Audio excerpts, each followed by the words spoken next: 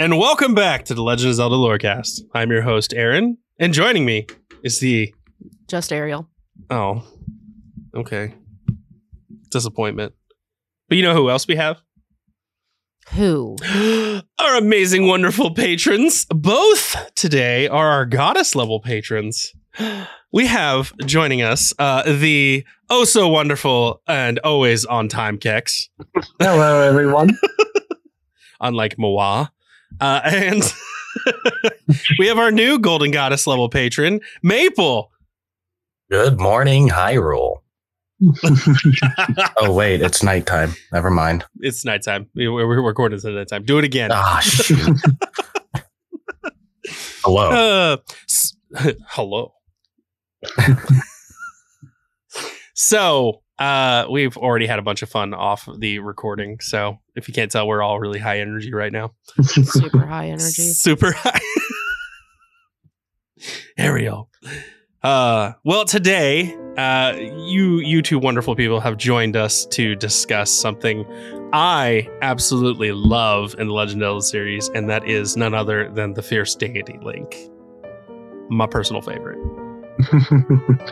This is going to be a very interesting one. Don't break my heart. I have no intention to. I'll try not to. So, I'll do it. Oh, wow.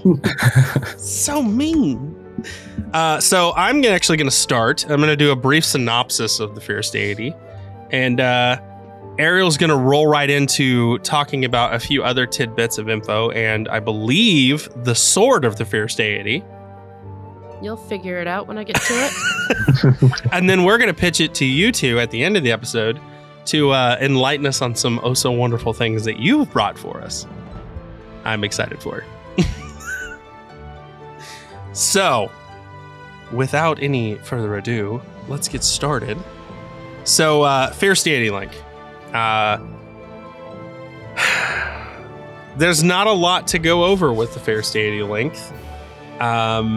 The first appearance is in Majora's Mask, and when he first appears, it is when you get, spoiler alert for anybody who hasn't played, you finally get all the masks and give them to the children of the moon. The Fierce Deity Link is basically the embodiment of the power of Link helping everyone in Termina.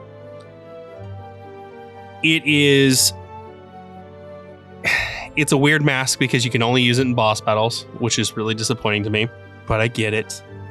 And it has some pretty cool abilities. So the first ability that Fierce Deity Link has is he's a lot stronger and has new ranged attack abilities. And he wields this giant helix-style blade. It is pretty much the same size as the Great Fairy Blade in that game, but it does have a little bit more reach, which I'm sure Ariel will go into later. But other than that, that's pretty much all we get about Fierce Deity Link. There's a few tidbits, if you look at Fierce Deity Link's armor, though, that are frequently missed.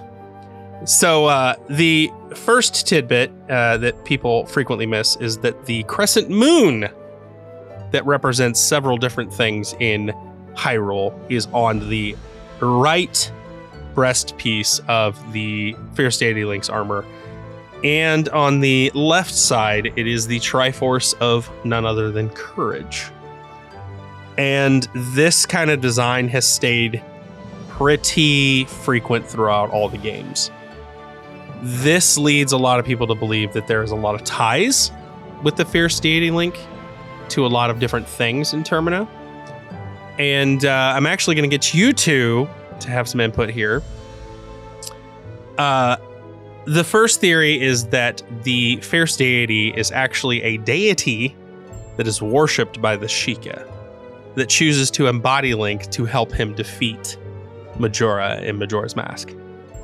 What do you say to that? I say you are getting dangerously close to a certain theory that I will be presenting nearer to the end of this episode. So I think I shall hold my thoughts for right now. Well, what do you have to say about this, Mabel? It's a possibility, but actually, it would make sense if in some sort of state, if the Fierce Deity mask makes its way back into Hyrule, some way, somehow, through Breath of the Wild. Oh, does Ariel have some things in store for you? I guess we'll hold off on all of this until we get to those points. A couple other things I want to note about the Fierce Deity Link is the color scheme that is chosen for the Fierce Deity Link. When you look at him, he's got this pale blue, almost white tunic and hat. His hair is snow white. His eyes are snow white. And he has this kind of red and blue tribal marking throughout his face. That tribal marking goes into what we were talking about with the Sheikah, and we'll get to all of that, I'm sure, when Keck starts talking her theories and information drops. But an important thing I want to note is the white hair. Because throughout all of the Legend of Zelda games, the one thing that majority of the Sheikah tribe has had in common is the white hair. So moving forward, I want everybody to remember that. In addition to the body armor and the tribal markings, the white hair plays an important role in this theory. Which sounds like, Kex, you may have proof that it's not a theory at all. It may deviate a little, but I think you will find it very interesting. I'm ready for this. But other than that, I don't really have much more to go into for the Fierce Deity Link. So I'm going to pitch it over to Ariel. I was going to come up with my own little interpretation of this, but instead, this is what I'm going to say. A peculiar greatsword allegedly used by a hero from a world in which the moon threatened to fall. Now, that just sounded cool. It's from Breath of the Wild. Oh, dang it. I should know this. I did not come up with that. I went out of my way to get that armor set. So yeah, I have the Fierce Deity sword because I love swords so much. So it appears in 4 games: Majora's Mask, Triforce Heroes, Hyrule Warriors, and Breath of the Wild. So in Majora's Mask, it's located inside the moon and can only be obtained and used by wearing the Fierce Deity mask, of course. It fires sword beams when locked at a target, and doing so consumes magic. Hits from the sword or the beam deals 4 times the damage of the Kokiri sword, making it as powerful as the Great Fairy sword. The attacks can be stacked together to do a total of 8 times the damage of the Kokiri sword. And this doesn't always work on normal enemies, as the sword was intended for bosses. Kinda like what you had gone over a little bit ago. I was gonna say, there's a way to glitch them out and you can use it on normal enemies, but... But the energy beams can be used on objects. Yeah.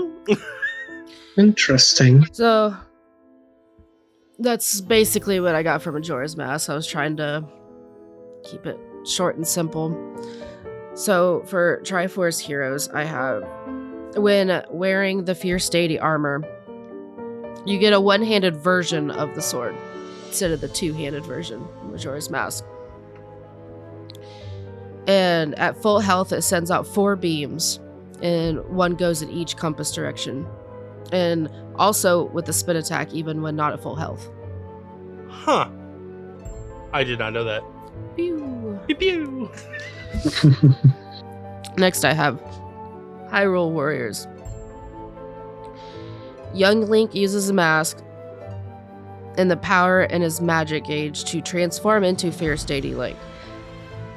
And the Kokiri sword transforms to the Fierce Deity sword.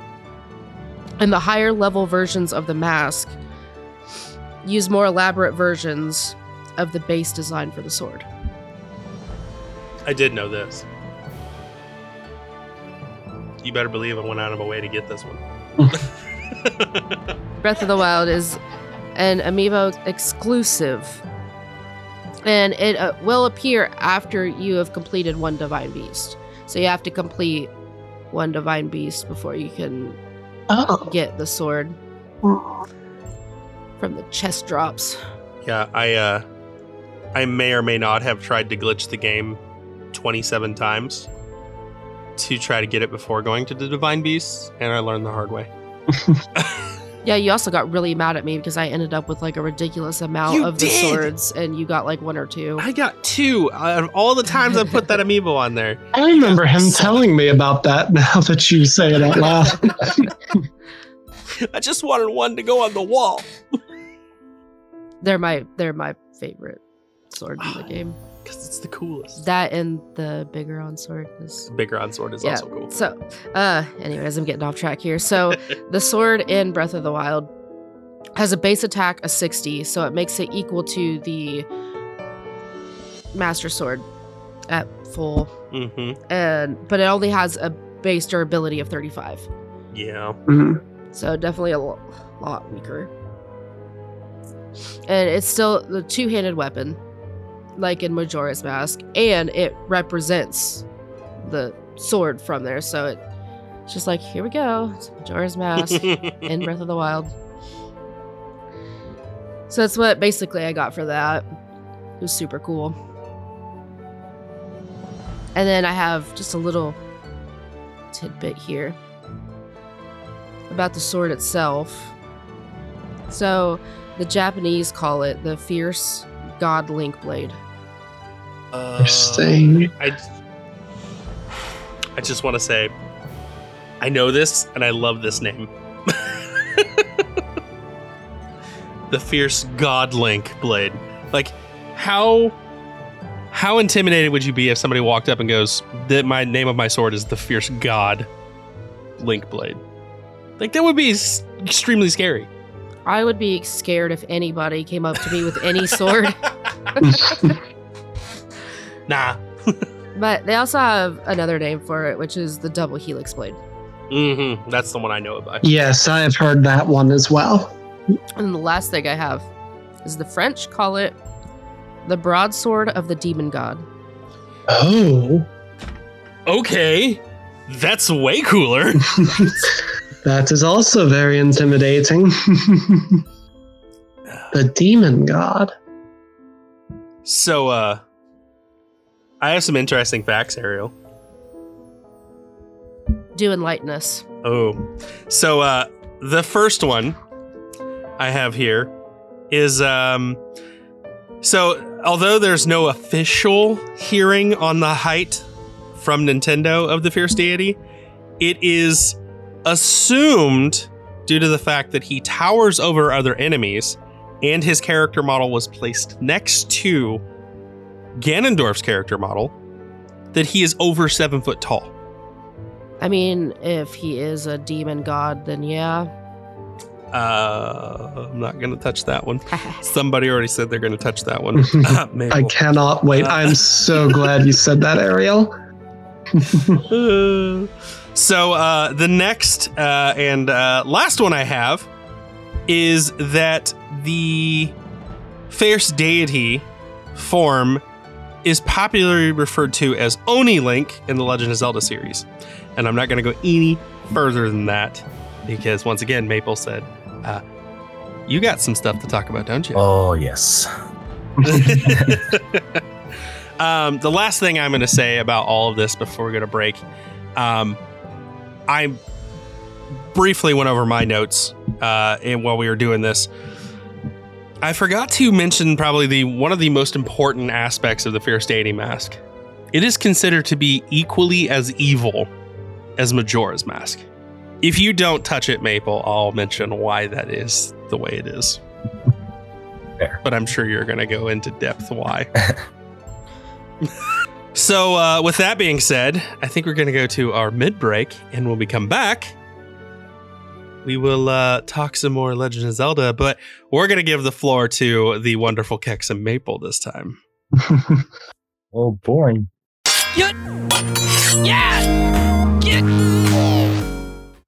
Well, Ariel. It's awful metally in here. Dang it! You stole that one too? I can't steal it because you always ask me. The illustrious, amazing, incredible Ariel stole my line again. It's just Ariel. Well, since we're here in the middle of the show, you want to thank the patrons? Thank you. Well, that was so heartfelt. I feel like they felt it across the globe. I felt it in my heart. Oh, okay. Well, I want to thank the patrons. So we're going to start with our oh-so-wonderful patrons who are here with us today. Kex and Maple at the Golden Goddess level. Thank you. Thank you for having us, as always. Ooh, I'm so glad you're here. It's a wonderful time. We also have our Hyrule Royalty patron, James Becker. And we have our Sheikah patrons, Deadeye and Nikki Lift Stuff. And we have our Kokiri patrons. I'm going to try this. I think it's Jumanji. I think it's literally just Jumanji. Spelled weird. I'm not entirely sure. Send me a message if I'm wrong. Do you need some help? I didn't pass 4th grade reading. Kids stay in school. We also have our other Kokiri patron, Remington Clusier, and our fairy level patron, Doug Leamy. So thank you all for being wonderful patrons. And those of you who have been patrons with us for 6 months are going to get your wonderful gifts. We changed the patrons kind of what you get thing, and I have not updated on Patreon, and I'm a bad boy because I haven't updated in months. But instead of getting extra entries, we are sending you every 6 months some sort of special Legend of Zelda merch. And this month, you are going to actually be getting a wonderful necklace of Tattle and Tail in a bottle that we talked about on the show not too long ago from a wonderful creator from Etsy. So, So make sure if you are at the Sheikah level or above, and you've been a patron for 6 months, make sure you got those shipping addresses updated for me so I can send you an oh so lovely gift. That's an absolutely haunting timing. We are going to be beginning Majora's Mask 3D before long. Well, you wear the necklace the whole time. That is the new plan, yes. So, with thanking our patrons. Well, I wanted to say that I was just kidding. Of course, I always am. Yeah. That I do appreciate all the patrons, and I do appreciate the listeners. Because without you, we wouldn't have a show. Oh, we've been out of the game for a little bit. Forgot about the listeners. No, I didn't. I'm just kidding. I never forget about the listeners. Okay. But since we're thanking people, we also have to thank some wonderful people who have left us reviews on Spotify. And we don't see, because Spotify does not have their act together and does not let people leave comments. So everybody on Spotify who's left 5-star reviews, thank you. You're wonderful. We also have Apple, our fans who are leaving messages on Apple. I'm actually going to forgo those. I'm actually going to forgo those this week in lieu of some of our fans who have sent us emails for a while. I've been neglecting these emails. I'm awful. So, here we go. I have our first email from Elijah Olson. It says, "Hey, I have recently started listening to your podcast and I love it. I'm a huge fan of the Legend of Zelda series and I love hearing about the lore. Keep up the good work. By the way, I found a new merch item that you might be interested in. Just click the link." And it is, ooh, some spiritual stone necklaces from Legend of Zelda. And these are pretty cool. I'm going to have Ariel put those in the show notes. Ooh.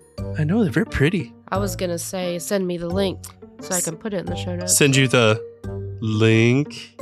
Would you actually be so kind as to put it in the Discord as well? Oh, I'm going to do that as well, yes.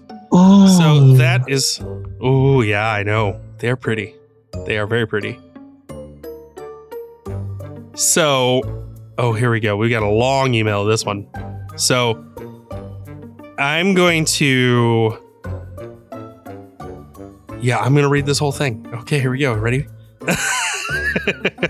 This one comes to us from Matthew Pennell. Hello, LOZ Lorecast. I have a few requests and suggestions for y'all. Here we go. First off, I love this podcast. 5 stars. Keep up the great work. You guys are awesome. Can you please give my name a shout out in your next episode, number 28? Well, we surpassed that, so my bad.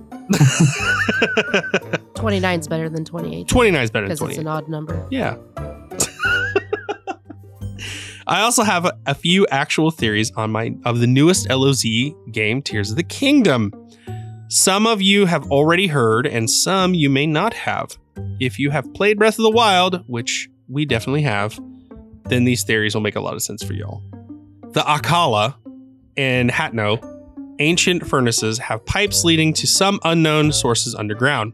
In the first trailer that was released by Nintendo, we see that Malice floods upwards in the big cavern, and it is taken into large pipes into the ceiling, including the strange green energy that is holding down who we believe to be Ganon in his human Gerudo form. Could it be possible that he is the source of the ancient furnace that have been burning for over 10,000 years? Also, I believe that the reason why Ganon is bent backwards in agony while in a somewhat half coma, half trance is that he was killed and stabbed in the chest. He was then frozen in time, but was still alive and in agony forever, and was put deep underneath Hyrule Castle. But why would the royal family of Hyrule hide away the body of the enemy that they seek to destroy and seal away for good? What could their ultimate goal be for this reason? I want to hear y'all's thoughts and answers in the next episode. Can you read the entire email in your next LOZ episode? Also, when you say who sent this, say the name Percy Jackson fanfic writer 123 so that I know you were talking about me. I'm talking about you. Thanks. Keep up the great work, guys. I look forward to hearing y'all's answers and thoughts. 5 stars on this podcast. Can you also do a fan episode based on fan different theories for Tears of the Kingdom, please? That is actually something I've been thinking about right before the release, so don't worry. There's a lot to unpack on this one. First off, I'm going to open this up for discussion. What do you all think about the furnace theory and Ganon being the energy? What do you think, Ariel? It's a possibility. I'm with you on that one. How about you, Kex? What do you think? I've seen some similar theories on this as well, that the Sheikah have essentially sort of used Ganondorf as the fuel for their technology that powers everything. I haven't seen anything about the furnaces specifically, but it would make sense and align with these other theories that I have seen. I think it is a definite possibility. And to the emailer's credit as well, he was saying, why would they do this? Well, killing him could possibly just cause him to reincarnate anyway. So possibly keeping him in some sort of state of limbo would be, in their eyes at least, the best alternative. Yeah. What are your thoughts, Maple? I have to agree with Kex on this one. And I think it would especially make sense if Ganondorf's power was technically sealed by way of energy, and that's being used to power all of their the Sheikah technology, which is why Ganon may have been able to take control of it so easily as he did. Yeah. I'm not going to go too in depth with what I think because I'll save it for a theory ep when we get closer to the time of release for Tears of the Kingdom. But I will say is that my theory, I agree. Ganon is used as an energy source. But I don't think it's Ganon as much as I think it's the malice that inhabits him. And we'll go into what I believe malice actually is in an episode that I think we're going to do sometime soon dedicated to Chris and Pete of Hello Hyrule.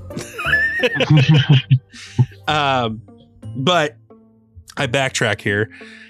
I don't think it was the royal family that sealed Ganon away either way. I think it was the Sheikahs who did it. And I think that's another reason why the Sheikahs are somewhat outcasted from the royal family at this point. Behind their back, you mean? Yes. I firmly believe it was the Sheikah who did it. And that actually may have been a reason why it created a divide between the clan to create the Yiga and the Sheikah. Interesting. That would make sense. Mm-hmm. Uh-huh. So, again, I will get more into that theory later at a different episode when we get closer to theory episode. But that's as interesting, too, because it would almost paint that king that did choose to ostracize the Sheikah in a slightly more sympathetic light than before. That is very interesting. I am going to have to take some time to think about that. You're welcome. So I got one more we're going to go through here.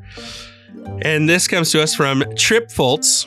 It says, hello, Aaron and Ariel. I am a huge fan of the Legend of Zelda series. I know very few people who enjoy the Legend of Zelda series. And you have helped me understand the lore of Legend of Zelda much more than I used to. I also have a few questions for you. And it's just one question. What is your favorite thing about Breath of the Wild? Also, Wolf, you should play it. So, Wolf, if you're listening, you should play it. I think Wolf has played a little bit of it by now. Poor Wolf. Yeah, he's played a little bit. Just a little bit. He doesn't really like the open world formats. So, Ariel, favorite thing about Breath of the Wild? Everything. You know what my favorite thing of Breath of the Wild is? Beetle. Oh, Beetle. I love finding beetles solely to give him. That is my favorite thing to do. I will go out of my way to hunt the 3 beetles down for him. Just for him. Because it makes him happy. He is always so happy to see you when he realizes that you have one. It is very endearing. Oh, Ariel, hearts for Beetle. It's fantastic to corral all the beetles together. Oh, gosh. Kex, favorite thing about Breath of the Wild? It would have to be a memory. Our very first time approaching Lake Hylia, we were just about to crest a cliff over the lake itself. And as we were maybe, I would say, 6 feet away from it, one of the dragons, Farosh, I think it was, Farosh came right over the cliff at almost point blank range, and it scared the life out of me, but it was a wonderful moment of discovery that I will forever hold dear. I'm going to get into that. Maple, what's your favorite moment of Breath of the Wild? What's your favorite thing, I guess? Favorite thing? Finding all the places I would like to sleep.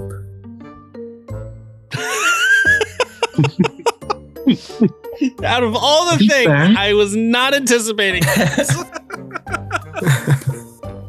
May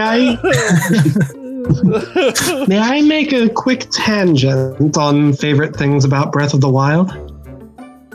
Go for it. Ariel, I want to take this moment to defend Rivali a little bit. Oh boy. No, not for the reason you think, though. I actually quite like Rivali, but not because of his personality. I like Rivali because I think in the series, he is the first rival character to Link that actually has skill to back up his words and is not just comic relief, such as Mido from Ocarina of Time, such as Groose from Skyward Sword, or even Ralph from Oracle of Ages. Revali is actually a very powerful rival who could give Link a significant hard time if the two of them were to fight. And we actually see this in a sort of what-if scenario in Age of Calamity. So I do not like Revali because of his personality. I like Revali because he is the first rival character that could actually push Link to new heights. If that makes sense. Yeah, I'd have to agree. I solely dislike Revali because of his personality, but I do have mad respect for him because he worked hard to get where he was. Yes, and you will never hear me defend his personality. Oh, I'm only mean to Aaron, and he knows I'm joking. I'm not a mean person. He was just a jerk. Revali is a jerk. Massive. That's all I got to say about that one. You'll never convince me to like Revali other than his Gale Force winds. My favorite power up is the Gale Force. It just... It is very useful. It is breaks a lot of things. Exactly. That's why I like it. So my favorite thing about Breath of the Wild, it'd have to be the dragons and how terrifying they are when you first run into the first one. I tried to fight it because I thought it was going to kill me. I remember that. I may or may not have screamed very loudly. I have to ask, did it even notice your attempt to fight it? No, it did not. I shot it, a sparkly thing fell off, and I went, what was that? Is it attacking me? And then it flew away. I was like, oh, well, that was a very anticlimactic battle. And then I went and picked it up and went, oh, that's a scale. Oh no. I thought I did a bad thing. Nope. No, I did not. Anyway, dragons. You know, I still have yet to finish Breath of the Wild. I know. You've done everything but beat the game at this point. I've literally done everything but beat it. I was saving it for last. I thought I remembered you completing all of the shrines. I did not realize you had never actually beaten Calamity Ganon. I have done everything, and even the DLC, except for I haven't gotten the final power yet. I did the first two, which was super hard, and I got almost to the end of the third, and then I died, and it reset it, and I... Oh. But, yeah. Yeah, I've explored the castle. You have. You've like, in its completely entirety, avoided. Except for going in. Yeah. Purposely avoided the battle with Ganon. I need to go back and do that. Just to say you finally beat the game. Yeah, just so I can say I beat it. Did everything but the final boss. Yeah. I even collected all of the poop. Oh, yes, I remember that too. And I got a big giant poop. I got a golden poop. Oh my gosh. Well, anyway, that being said, I think it's time for some middle of the episode fancy talk. What do you got, Ariel? Fancy talk. Fancy talk, because sometimes it's articles, sometimes it's merch. It's fancy talk. No, I need them to come out with more articles because in my Resident Evil lorecast, I always present articles. Mm-hmm. It's killing me. I don't find any good ones. But I did bring some merch. Ooh. Much like I always do in Legend of Zelda. So, what I brought is from Etsy, and it's by At the Drive-In. For real? Yeah, At the Drive-In. Mm-hmm. And it is a Legend of Zelda Majora's Mask Link Fierce Deity Link dictionary art. It is super cool. So it has like the background is like a page from the dictionary. It's got stuff. And it's got Fierce Deity Link with his sword plastered over it. So it comes in different sizes. You can get a normal 5.5 by 8 inches for $5, or a large 8 by 10.5 inches for $8. Or you can get the matted 5.5 by 8 inches for $8.50, or the matted 8 by 10.5 inches for $12. So definitely affordable, super cool looking. I'll have the link for the link in the show notes. Put it. Well done. So, Kex, do you want to go first? Yes. I can Let's at least. Give me just a moment. I have a link. Oh, No pun intended. ha ha ha. All puns intended. Well, especially not intended here because you just made the same one. Aaron does it to me all the time. There we are. I found an absolutely lovely diorama of Link pulling the Master Sword from the pedestal in Link to the Past. It is 3D, but the artwork on it is so well done that when I first pulled this up, I actually thought it was a screenshot from the game. Oh. Wow, that is really cool. It is rather reasonably priced as well, at around $50. That's definitely worth $50. Oh, yeah. Oh, what? You'll break it. I will. Don't get it for me. I certainly want it, though. Kex won't break it. You can get it for Kex. Well, now that you say that, Okay. though. Oh, no. Oh, goodness. No, I want one of those, really, though. I've seen a couple of those. They're really good. The elaborate, like, 3D cube kind of things. I have as well, but never of a 2D game before. No, I've only seen the 3Ds. Like, I've seen a couple. I've seen Ocarina of Time. Mm-hmm. Ocarina of Time. Want it.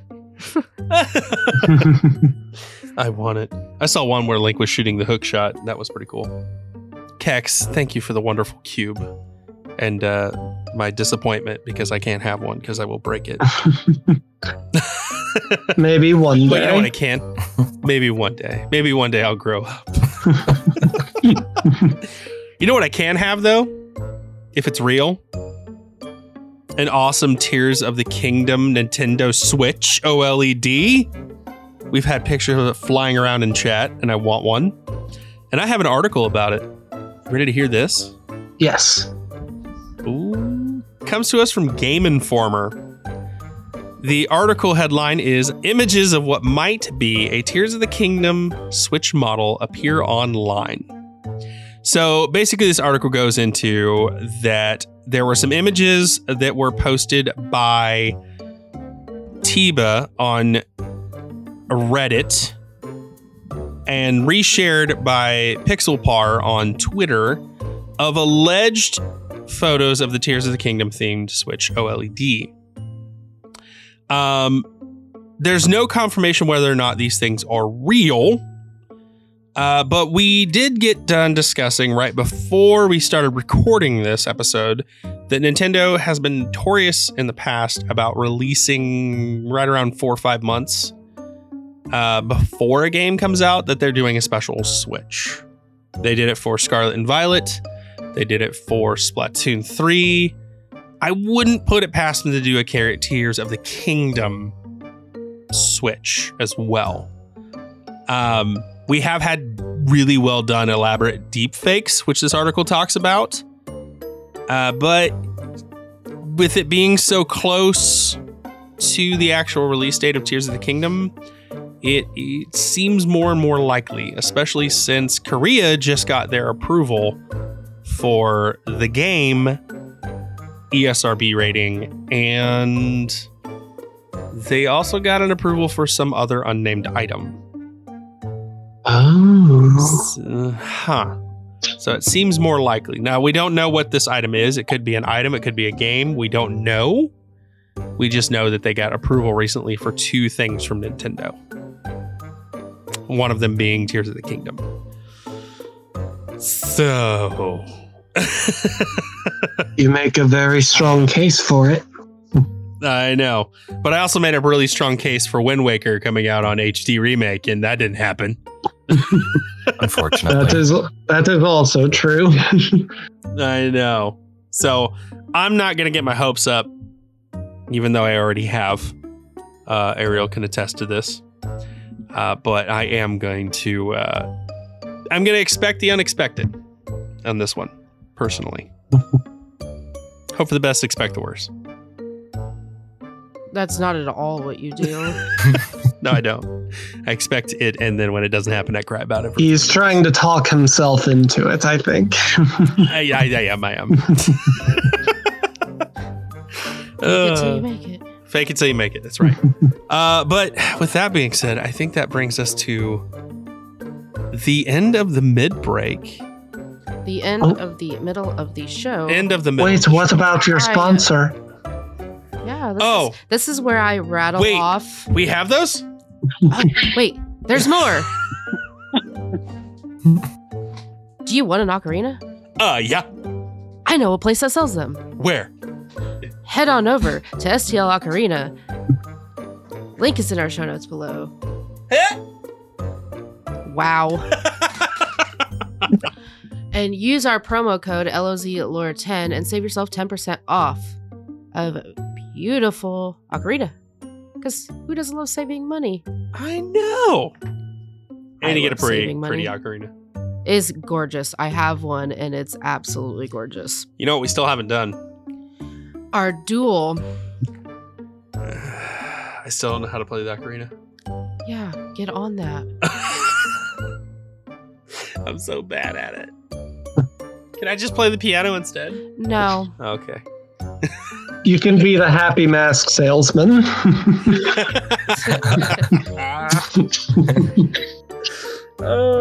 So, yeah, once again, head on over to STL Ocarina, use our promo code LOZLore10, and save yourself 10% off. I have the link for that in the show notes.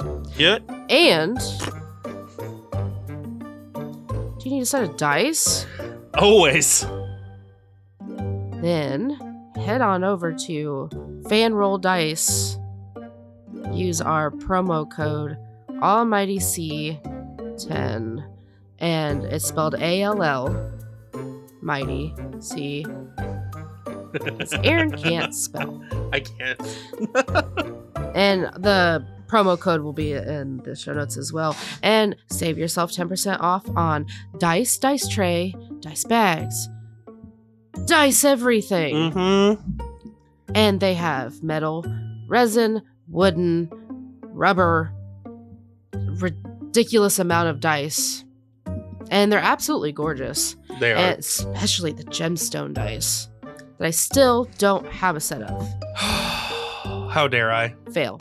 But I did, if anybody has been listening to me rambling about wanting the Simmering Coal set, did finally get that. And they are absolutely beautiful. You're welcome. Merry Christmas.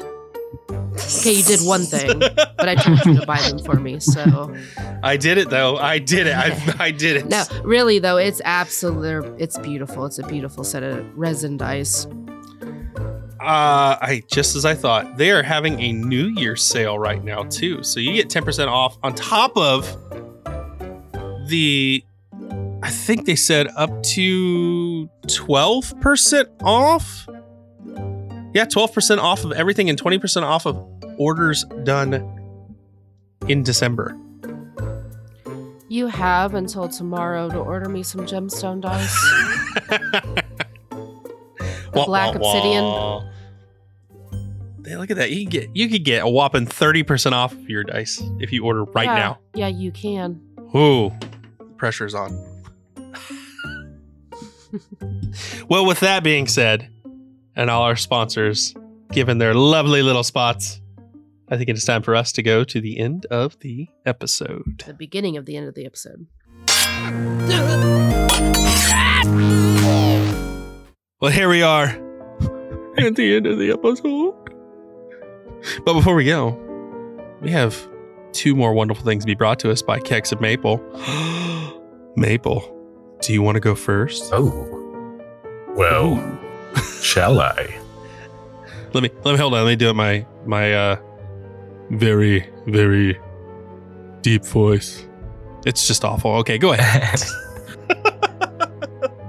So, I have 2 translations which will go into what I will bring up. And I might be butchering the pronunciations. They are for the French and Italian names of the fierce deity mask.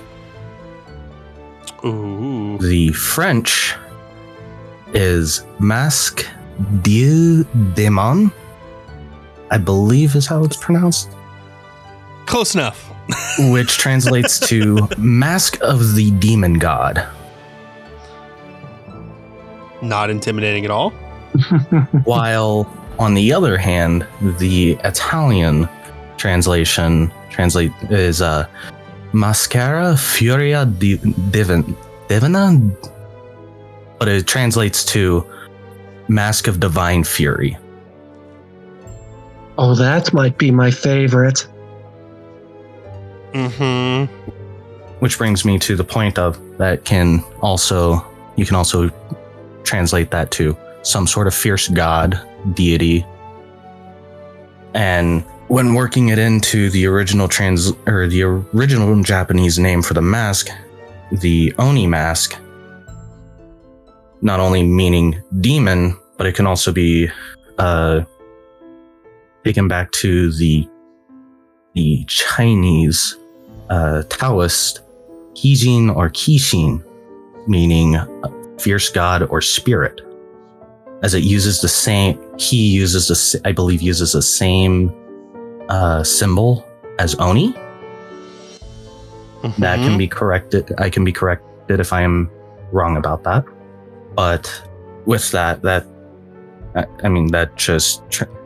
translates it to a deity of fierce kind.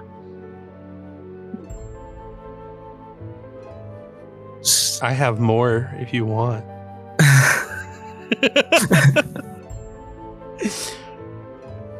I'll be patient.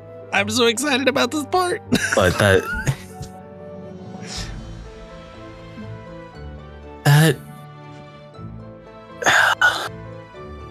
I guess it helps with the description of, like, can its power be just as bad as Majora's? A yin and yang sort of symbolization or symbolism. That is all I have for at least the translation of the fierce deity's mask, and that is the end of my homework. I apologize, teacher. I have something to add to your homework if you want to hear it. Ooh, I don't mind. So you briefly touched on some things, but when you said Oni, in the Shingon Buddhist pantheon, there are deities who are fierce and wrathful towards negative forces that work against humanity's enlightenment. And they are known as fierce deities. The fierce deity link is actually based around these, or it's heavily implied and almost confirmed theory that the fierce deity is based around these fierce deity gods that exist in this pantheon. And they are people who have reached enlightenment states and have gone on to protect those that would, those in humanity who would try to achieve this enlightened state as well through fierce and wrathful means. So they are deemed users of an evil power, but not evil themselves. Hence why there's a dark and evil energy coming from the fierce deity mask but it's used for the powers of good, and it poses as a yin and yang effect. That part had absolutely slipped my mind. That's one of my favorite parts about the Fierce Deity Link. But that is interesting.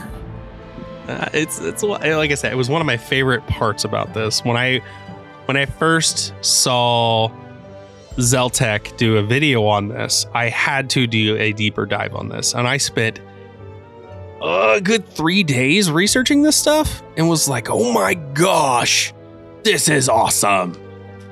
And that is the conclusion I came to with all of it, is that it's pretty much never stated, but it's there. All the information's there. It's confirmed. It's just nobody from Nintendo has said, yep, that's it. That's the thing. As Nintendo does. Yeah, of course. They want us to keep talking about it after all. Yes. Well, I appreciate you bringing that, Maple, because that's something I really wanted to talk about with the Fierce Deity. Oh, you're welcome. So, Kex, you have this mind-blowing theory. I'm ready. It is a theory that spins off into many different possibilities, many of which all of you have been hinting at all throughout this episode, so I cannot wait. It made it so hard to talk about the Fierce Deity because I didn't want to spill the beans. Recently, some of my friends obtained the armor of the Fierce Deity in Triforce Heroes for themselves. Now, we have already gone over the capabilities of this armor, but what was not mentioned yet is that some of the characters in Triforce Heroes actually react and comment on the armor. The most notable of which is the clown NPC. I believe his name is Trip. When you approach him wearing this armor and you talk to him, he actually says that is the armor that's the Fierce Deity wore, and he acts as though this is common knowledge. He says, you know what I'm talking about. You know the one, yes.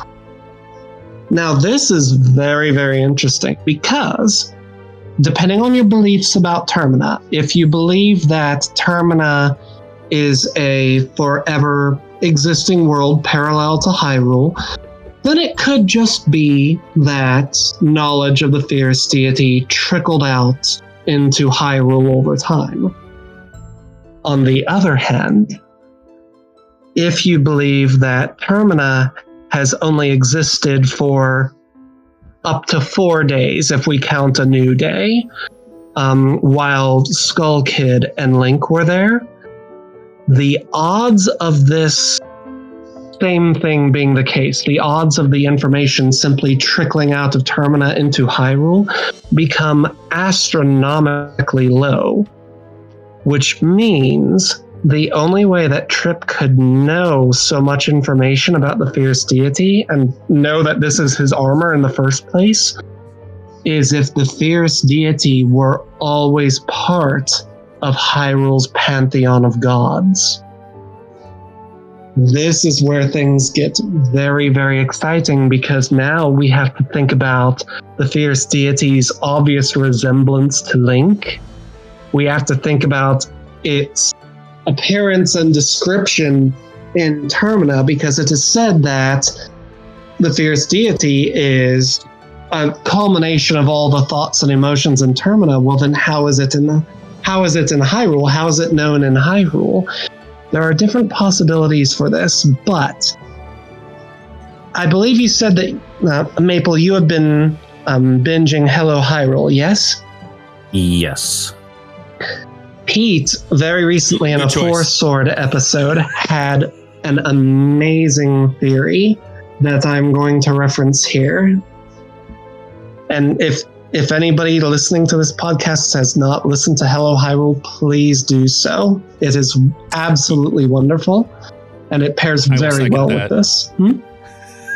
I will second that. I will third it. So he had a theory, and it is a long story as to why this came about in a Force-Heard episode, and I do not wish to waste too much time on that because we are running out of time as it is.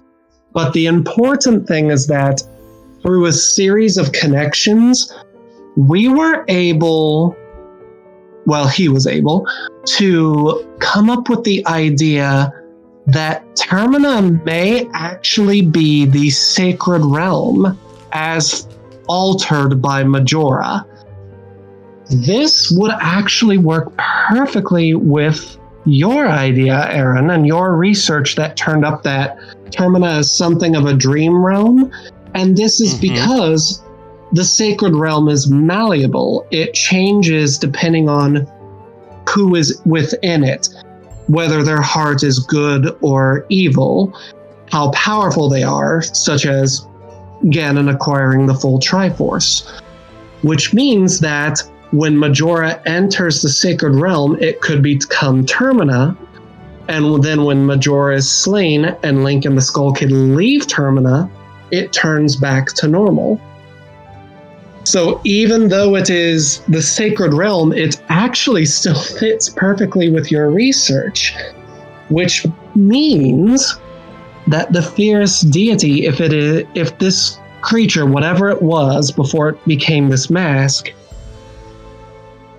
hails from Termina originally, then that in turn means it is from the sacred realm and truly is a god of some kind. Now, this next bit is my personal theory. And this is where things are going to get a little wild. But there is actually another place where you can put on the mask. You actually can put it on elsewhere outside of a boss arena, one other place. Do you know what that is? I'm trying to think. Oh. I want to say it's a fairy fountain, but that's not it. It involves water. I will give you a hint. It is not in the original. It is only in the 3D remake. I give up. The fishing holes. Dang it, I knew it. You can actually go fishing of all things as the fierce deity. As soon as you said fishing, I went, holes. It's the fishing holes. I am beginning to wonder if the fierce deity was in and of himself a Link. And that is why he bears so much of a resemblance to the adult hero of time. That is why the only other place you can equip it, that mask, is in a fishing hole, because they share similar habits. And if he is a god, which indeed his name implies, fierce deity, I wonder if Zelda's constant infatuation with Link throughout the series is not possibly a result of maybe some sort of romance between Hylia and this entity. This is all, of course, strictly theory, not fact. And I am honestly working with very little information on this, given the mysterious nature of the fierce deity. But when you start thinking about things in the way of how much they are similar, and how even though the mask is said to be dark, it is still used for good, things start sort of making sense. And also, Aaron, to your credit, you were talking about how dark powers can be used for good. Let us say that the fierce deity is indeed a dark mask, or a dark entity, as the mask description implies. There is precedent for monsters and demons throughout The Legend of Zelda to, in fact, be good. We meet many monsters throughout the series who talk with Link, even befriend him. We meet monsters in Adventure of Link that are so ingratiated into human society that they own property. Monsters. But the most prominent example is Patron in Skyward Sword. His evil aura was so prominent that he corrupted remlets at night and drew monsters to Skyloft at night. And the moment he was cleansed, the moment he became human, all of that stopped in Skyloft. And yet he was still a wonderful, sweet character. If he can do it with that level of evil to the point where he attracts demons to Skyloft, then who is to say a creature of the fierce deity scale could not operate in a similar fashion? And I know that was a lot of information at once, but ever since we discovered this armor and the reaction that Trip had, my mind has been spiraling for weeks. So, do you want to hear my take on this? Because I've been holding my tongue for this entire episode. Absolutely. Waiting for you to drop all these exact same bombs. So, I don't know 100% on the Hylia Link Deity status kind of thing. Certainly not me either. That is more of a thought experiment than anything else. Yeah. I'm not saying I'm wrong. You're wrong. I'm not saying you're right. I don't know. But I have my own theory. So there is a link in between. There's a hero, I should say, in between Skyward Sword and Minish Cap. Ah, the hero of men. Hero of man. Okay? The hero of men. Keep that title in mind as I move forward. So that hero just kind of up and disappeared. Ever since that hero, our heroes have had some sort of attachment, memory-wise, to another hero in the timelines. Okay? Sometimes it's a brief glimpse of something. Other times it's just kind of like hinted at. And sometimes it's outright you get trained by a previous Link. Hero they're of all Twilight. intertwined. Yes, they're all intertwined at some point. That being said, the hero of men also seemingly had ties to Sheikah. Okay? Because they were very tied to the royal family, hence the Picari blade. And the innocence that they shared. That's why they could see the Picari. Or the Minish, whatever you want to call them. So they were innocent. They had direct ties to the Sheikah through the royal family, protecting the royal family, doing all that stuff. Now, the resemblance and the symbols that are on the armor share that of the Sheikah. It is also known in the Majora's Mask games that the stones, the Gossip Stones, also briefly mention this mask, which we know the Gossip Stones are tied to the Sheikah. We also know that if you watch the final scene before going to fight Majora and you receive the mask, the tone and the way that Majora talks to you seems to be a way that you would talk to an old friend, a familiar acquaintance at the very least. Versus when Link goes in without the Fierce Deity mask, and it's just kind of a blanket statement. Yes. We know, or it's commonly believed, that the mask, Majora's Mask, has something to do with the Interlopers, which we know the Sheikah were involved with the Interloper War in some way, shape, form, or fashion, and it appears that most of the Sheikah were opponents to the Interlopers. So with that being said, all of these pieces of the puzzle we put together Could it be possible that the hero of men ascended to deity status through the same means that a fierce deity would in Buddhist religion, by bringing a sense of enlightenment to themselves and to the land around them? And then through that, began to become the protector of future heroes, and being in a sacred realm or a realm of dreams or whatever you want to call it, being closer to a deity point or a place of deity origin, was able to manifest itself physically in order to fight Majora. Only after the hero of time managed to prove his worth to the deity in bringing happiness to all the people of Termina. I, of course, like it. There are all sorts of possibilities for the possible relationship between Majora and the fierce deity. That is interesting that the hero of men could have ascended. I did not think of that, and I will have to think about that more in the future here. I will say it's a possibility. Oh, definitely. Of course.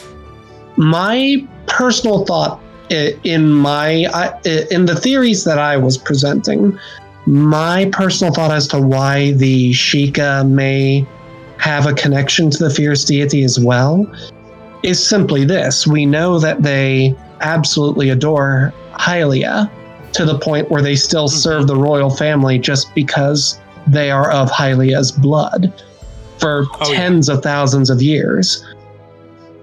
If my wilder part of this theory is correct, and there was maybe not necessarily a romance, that is a strong statement, and I am certainly not going to die on that hill, as they say. But as long as they had some sort of positive relationship, then of course the Sheikah would very much like the fierce deity as well, as a god that supported their primary matriarch, if you will. Well, we know the Sheikah have many gods. Yes. That they follow. And since, again, Hylia is a being of light, of goodness, if the fierce deity uses dark powers, but for good, then that, and they revere the fierce deity because he helped Hylia, that may explain why the Sheikah eventually came to specialize in shadow magics, particularly in Ocarina of Time. Maple, what do you think about all this? I did have a thought on how the hero of men may have come to enlightenment. What if the prequel manga to Skyward Sword and the Hyrule Historia is canon? That hero chosen by the goddess before our current Link in Skyward Sword. He does as he laid dying, he did say, "I pray for your happiness," as it may seem that he came to acceptance. But that soon after, when the goddess Hylia approaches him, where she says that she had to mold him to fit the form to wield the Master Sword. And that power, that enlightenment or power flowed through the heroes, and when the Minish had descended upon from the skies, had also granted them, the hero, this power as well.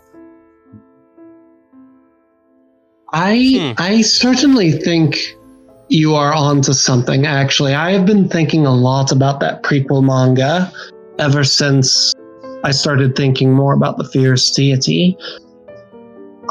I think there are some problems with the manga specifically, but and I do mean specifically, such as the Master Sword already being in existence, even though in Skyward Sword it is the Goddess Sword at first. But I think the general idea of there being a first Link before the Hero of Skies, I think there is a possible precedent for this now, given what we are discussing tonight. What if the Fierce Deity is the first Link? And correct me if I'm wrong, I think that is what you are driving at, yes, Maple? Yes.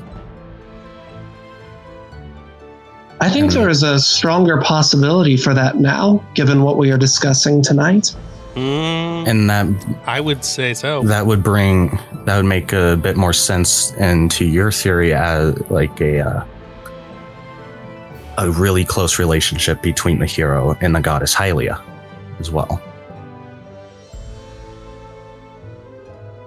I need Nintendo to give us more answers. I came into this episode thinking you guys could never blow my mind. Dang it. Well, I think that's all we have today, Ariel. I liked it a lot. I did. It was awesome.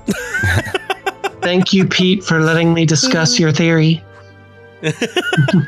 Thanks, Pete and Chris. It has brought a lot to the table. It really did. It really did.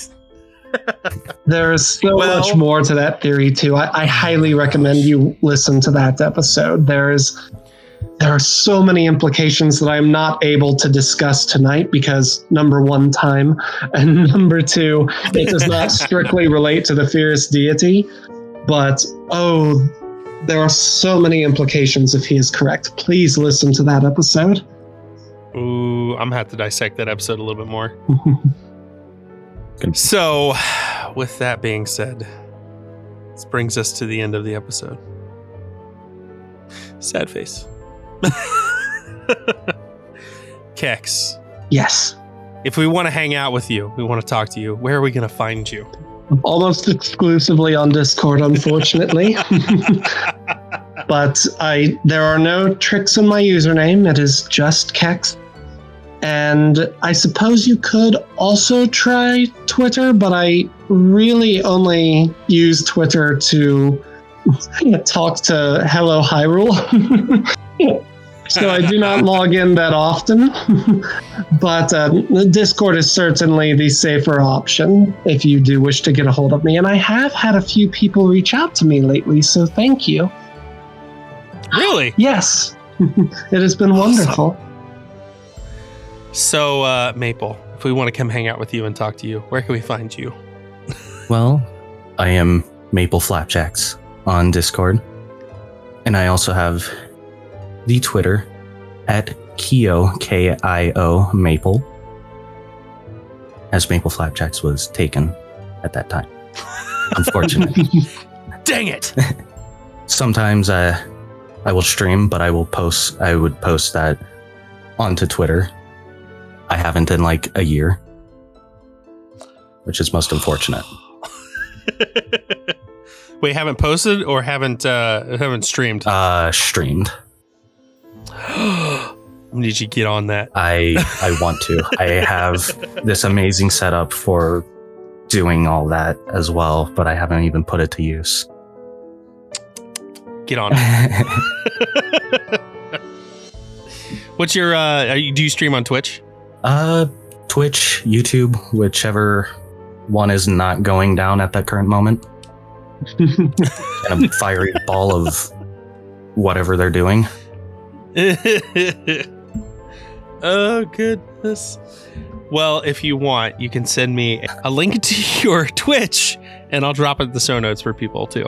All right. So, with all that being said, I think it's time for us to say thank you for listening, Ariel. Thank you for listening. I really want pancakes tomorrow morning now. You're welcome. I'll make it happen. You can't. You are terrible at cooking pancakes. Anyway, thanks for listening. Tune in next week. Do. Goodbye.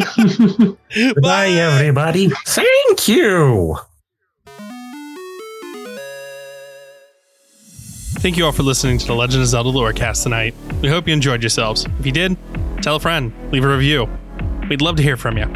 You can chat with us all things Legend of Zelda on the Robots Radio Discord, or you can get hold of us on our Twitter at LOZ Lorecast. Intro and outro are done by Betnol Landscape. Links are in the show notes below. Till next time, dear listener, it's dangerous to go alone. Take this.